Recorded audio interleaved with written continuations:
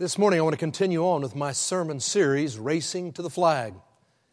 We've been discussing how in racing, whether it's Formula One or NASCAR, there are lots of flags that give waved in a race, and that each of these flags sends a message to the ones who are racing.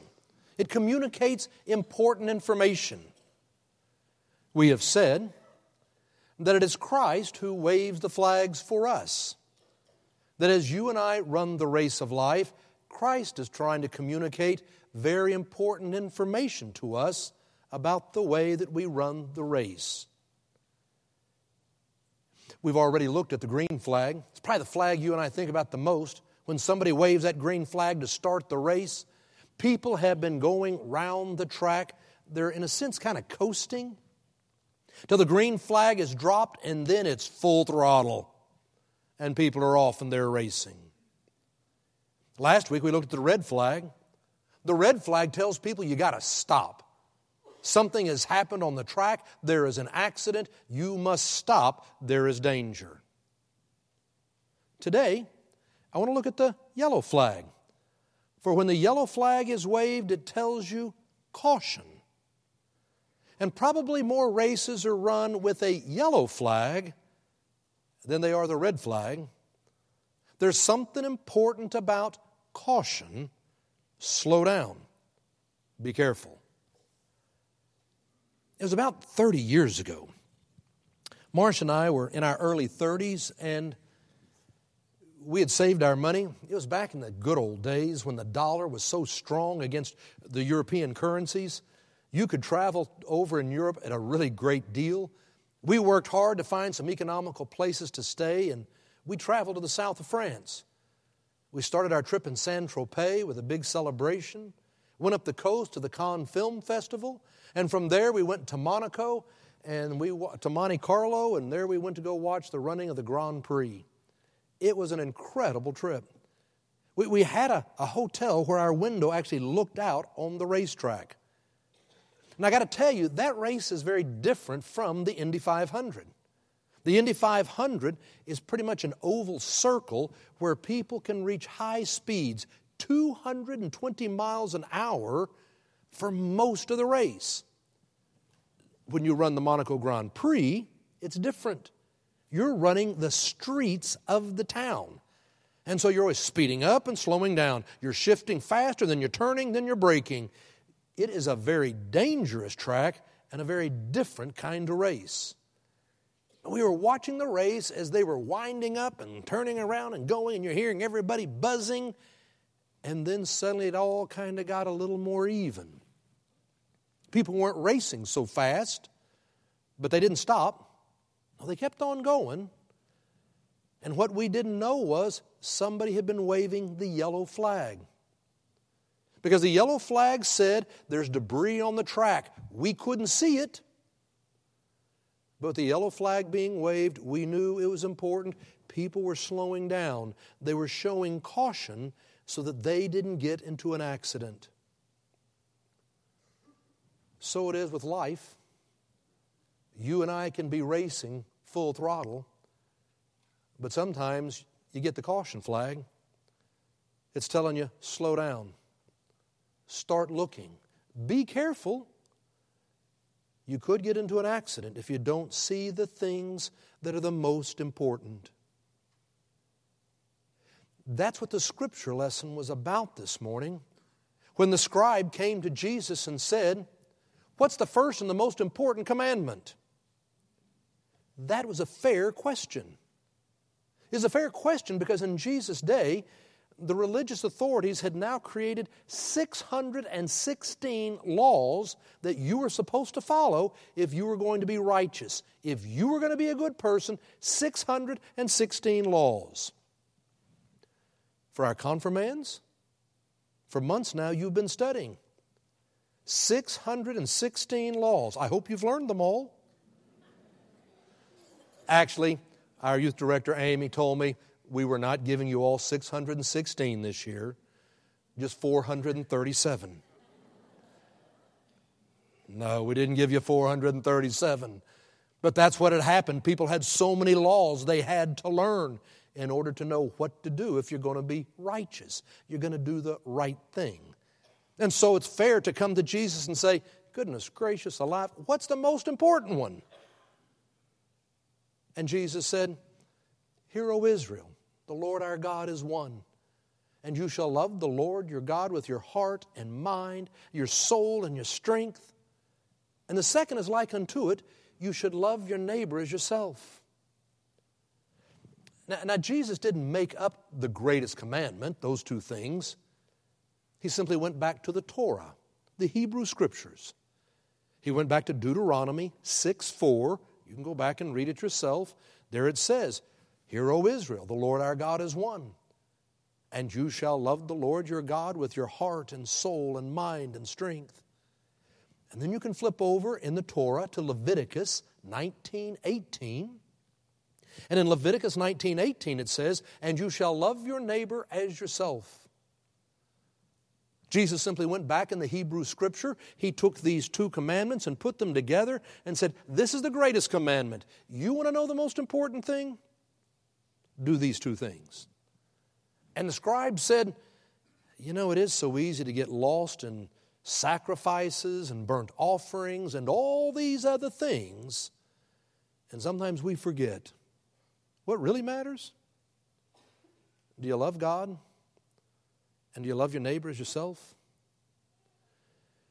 As you and I run the race of life, it sure is easy to start looking at lots of other things and getting off track. And it becomes so easy to get into an accident. Sometimes you need to be running under caution, slowing down, and remembering the things that matter the most. It's what I want us to think about this morning. Because Jesus tells us as you run the race, there's really two important things you need to be looking for. First of all, you will have an accident if you forget to stay close to God. As you and I go through life, things happen. Life isn't always easy. Life can be hard. And things happen with health and relationships and finances. Things happen in life. And it's easy to find yourself feeling overwhelmed, afraid, worried. Running the race is no longer a joy. We talked about the green flag. When the green flag comes down, you want to race full throttle with a sense of passion and joy and excellence in what God is calling you to do. You can lose that in a race if you begin to drift from God. Confirmands, more than anything, what I want to say to you today is seek to love God. Seek to love God with your heart and your soul and your mind and your strength. Now, I've been reading a book recently entitled Medicine, Marathons, and Miracles. It's by John and Kathy Cowthan. It's a fascinating book. It's actually about 10 years old now, and it's their life story. They were telling how 10 years ago, they had gone through a very difficult period. They were in their early 40s, married. They were both healthy. They had 2 teenage sons, and they were getting close to getting off to college, and they were kind of excited about the idea of having that empty nest again. And then one day, Roger started feeling bad. And Roger went to the doctor, and what he found was he had cancer in his kidney.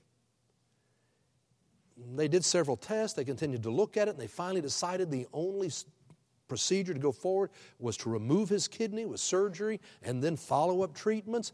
He had his kidney removed, and while they were doing the surgery, he started to hemorrhage. He almost died. Kathy was there. She was there every day. Obviously, his healing was going to take a little longer and be prolonged. But Kathy was every day there for Roger as he was fighting with this. But one morning as she was getting up and getting dressed, she felt a lump in her breast. She went to the doctor.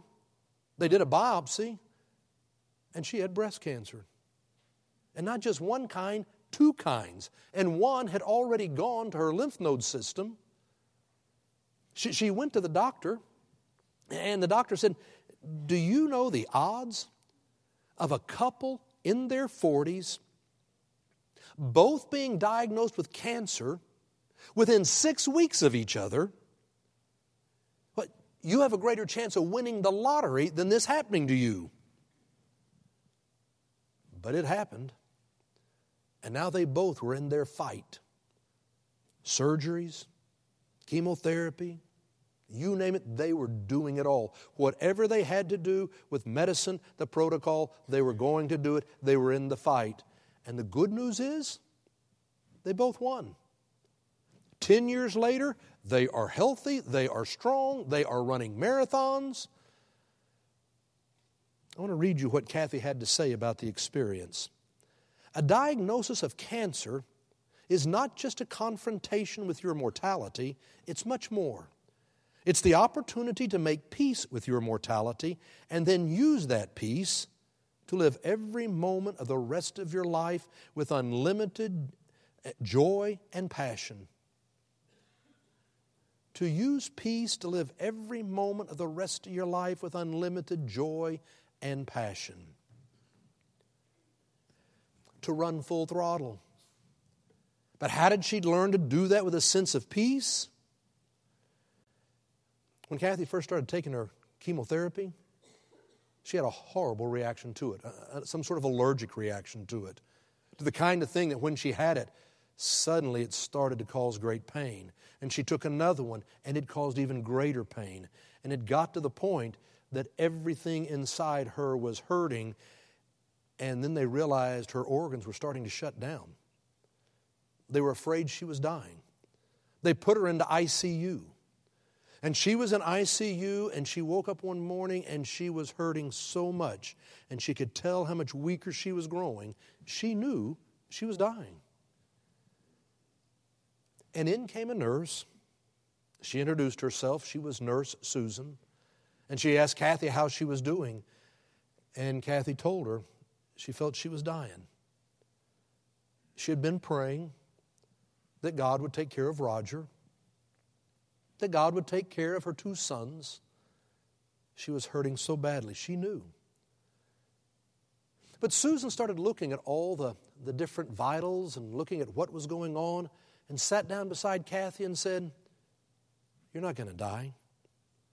You're going to be okay. I know. You're going to be okay. You have so much more to do." She began visiting with Kathy, and she was very comforting. Every now and then, she would get up, she would look at all the vitals, she would look at what was going on. "You're going to be okay." She sat with her for an hour and then 2. Kathy began to wonder, thinking, I know there's lots of other patients up here. She can't just be staying with me, but Nurse Susan just wouldn't leave. She stayed with her, comforting. She wasn't alone. Finally, by the end of the day, she was starting to feel better. Nurse Susan still was sitting there with her, and finally, Kathy went to sleep. When she woke up the next morning, she felt so much better. The nurses came in, and they saw how much better she was. They were stunned at how good she was. And they said, "I think we can move you back to your room." And Kathy said, "Well, I don't want to go until I give Nurse Susan thanks for the way she stayed with me. She comforted me and helped me so much. I'd like to see her, please." And they said, "We don't have a Nurse Susan." "Well, no, sure you do. I mean, she came and she sat with me all day yesterday. She told me I was going to be okay. I'd like to speak to Nurse Susan."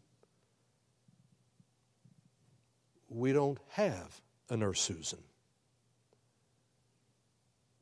And Kathy said,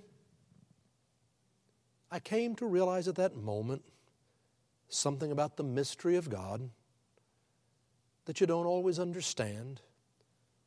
But I believe that God came and spoke to me in a way that I needed, in the way that I could hear, that I wasn't alone, and I was going to be okay." Confirmands, you're at a wonderful place in your life. You're at a place in your life where you're going to be learning and growing. You're going to be taught so many things. What you're going to learn is about reality. that what's real is what you can touch. It's what you can measure. It's what you can see. That's reality. That's a fact. That's truth. It also goes by the name of science. And what I want you to understand is, as a Christian, you can say science is a good thing. We're never against science. What you can see and what you can touch, what you can measure, science is a good thing. We are never against science. But reality is more than just what you can see and touch and measure. There is more to reality. There is a spiritual dimension to life, and it has mystery that you and I cannot understand on this side of heaven, but our faith is, what we trust in, is that gift of God's grace, that there is something more. And we don't always get to explain it, but we trust. We've been trying to teach you to have faith. And if you remember, the word faith does not mean you know all 616 laws. That's not what faith is. Faith is not following the laws. Faith is trusting in God's constant love towards you, His child. In the midst of mystery, when you don't understand, that there is a greater dimension to reality, and you trust you are not alone. You trust in God's love for you. Stay close to God. Try to love God with your whole heart and your soul and your mind and your strength. It will help you when you're running the race of life. And so secondly, know that you'll have an accident if you forget the importance of your relationships. Jesus said, love your neighbors, you love yourself. You know, the strange thing about human beings, and especially when we're young and growing up, we all struggle with self-esteem. We all struggle with our self-esteem. Am I good enough? Am I accepted? Am I pretty enough? Am I handsome enough? Am I successful enough? We all struggle with our self-esteem and feeling insecure. And so you know how we react to that? We start trying to prove how good we are. And we prove how good we are by comparing ourselves with others and being in competition. I have more than you. I have a nicer house, a nicer car, bigger bank account. No, we become in competition to prove we're okay. And if you're not careful when you're doing that in life, trying to prove you're okay, you start hurting all the people around you because you forget what's important. And if you become very successful in life and you have wrecked your relationships, it will be hollow. It will be empty. Something is missing. Don't forget the importance of your relationships, taking care of the people you love, family, friends, the stranger. Love your neighbor as you love yourself. That's important to be paying attention to. As I started working on this sermon series, I told you how I was going back to look at A.J. Foyt, the great racer from down in Houston, Texas. He was winning the Indy 500 when I was a kid. And then I started trying to look at Bobby and Al Unser. And then, of course, I studied Mario Andretti. Oh, my goodness gracious. Mario Andretti. What a racer. And what a fascinating story. Mario Andretti was born in Italy back in 1940. And he grew up in Italy. And as he was growing up, he and his brother just had a love for cars. When they were 10 and 11 years old, they got a job valet parking cars. Now, can you imagine throwing your keys to a 10-year-old to go valet park your car? Well, that's what people were doing to Mario and to his brother. They'd pull up, they'd toss them their keys, and Mario said, we waited till they got out of sight, and then we tried to peel out in the cars. We wanted to see who could go the fastest, who could get around the corner. I mean, we put these cars through their paces. And he said, it sure seemed fun at 10 and 11, but now when I go somewhere and I valet park, He said, I'm always wondering what they do when I toss them my keys. He got to go watch the Italian Grand Prix when he was just a boy, and he and his brother just got hooked. But of course there was World War II, and Italy, where they lived, was being divided up and was going to be taken by Yugoslavia. It was going to be ruled by a communist dictator, Tito, and his family decided they didn't want to live under communism, and so they fled. They took only the shirts and clothes on their back. They became refugees. Refugees for several years as they were trying to get out of Europe. It took them 3 years before they finally got to come to the United States, and there they settled in Nazareth, Pennsylvania. It was 1955. Nazareth, Pennsylvania, they had $125 to their name. But his mother and father worked hard. They wanted this opportunity living here in the United States. They'd been there only a couple of days when Mario and his brother saw this glow up on a hill, and they heard this noise. And they went up on the hill and they discovered here was a half-mile dirt track where people were racing these modified stock cars, these midget cars, and it's right there in their backyard. And he said they wanted to race. But of course you had to have a race car. He said that was the only problem. So the first one, he said, you can get one if you can buy one, but they had no money. He said the second way to get a race car is steal one. But he said that was against our values and our morals. The third way you could get a race car, well, I guess you could build one. And so they saved their money and started buying all these junk parts and old broken cars and put them together, and they built this modified stock car, this race car, and they started to race. First race his brother was in, he won. First race that Mario was in, he won. All summer they raced and never told their parents. It wasn't until the end of the summer that his brother was in a serious accident and really hurt and had to go to the hospital that his parents found out that they were racing. But by now they were hooked. They wanted to become naturalized citizens, which they would become. Mario, though, was still struggling with English. It was in 1961. He was 21 years old. So his parents hired an English tutor to try to help him. Her name was Deanne. She came and taught him English. And he was then able to ask her, will you marry me? And so he married Deanne in November of 1961. And they would have a family together as Mario continued to race. What incredible success. I mean, he's won the Indy 500. He's won the Daytona 500. He has won and been the driver of the year in 3 different decades. He's raced Formula One. He's raced NASCAR. He's raced these modified stock cars. Through his career, he has won 191 races in major circuit racing of all kinds. Maybe truly the greatest racer America has ever produced. I saw a fascinating interview with him. And they were at his home. It's still here in Pennsylvania. And he came into this trophy room. And I mean, there are so many trophies and awards that he has received. He has accomplished so much. And he came into the room just with the interviewer, and they sat down. And the interviewer asked him all kinds of questions, but there were 4 that jumped out at me. One question he asked was, and I encourage you to go home and ask yourself these questions today. First question they asked was, if you could spend one day with anybody here on earth, who would it be?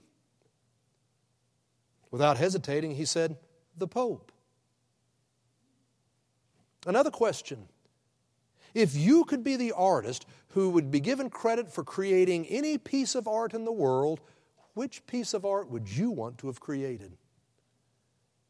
And again he said, La Piete, Michelangelo's sculpture of Mary holding her son Jesus after he had been crucified.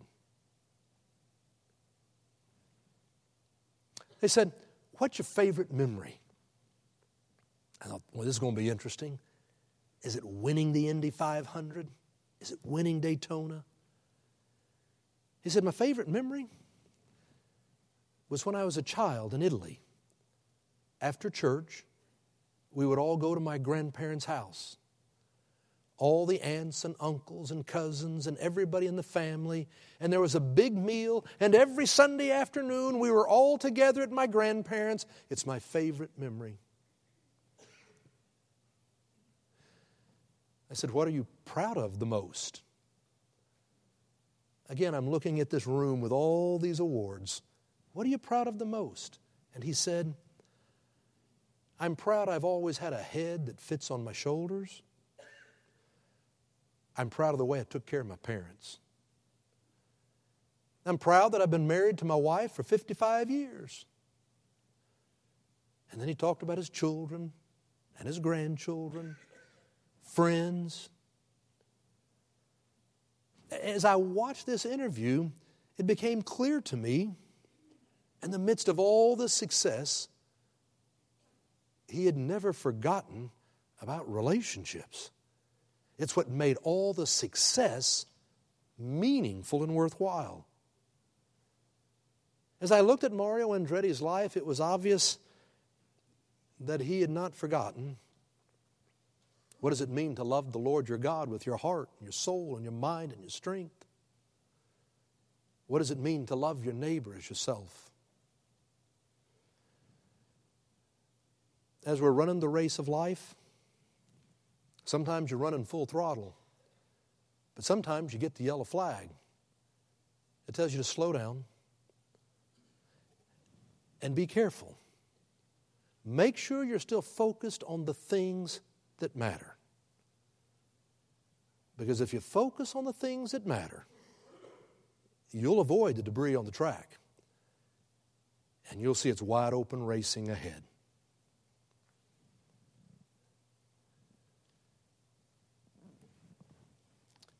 It's in the name of the Father, and the Son, and the Holy Spirit. Amen. Let each of us lift up our own silent prayer.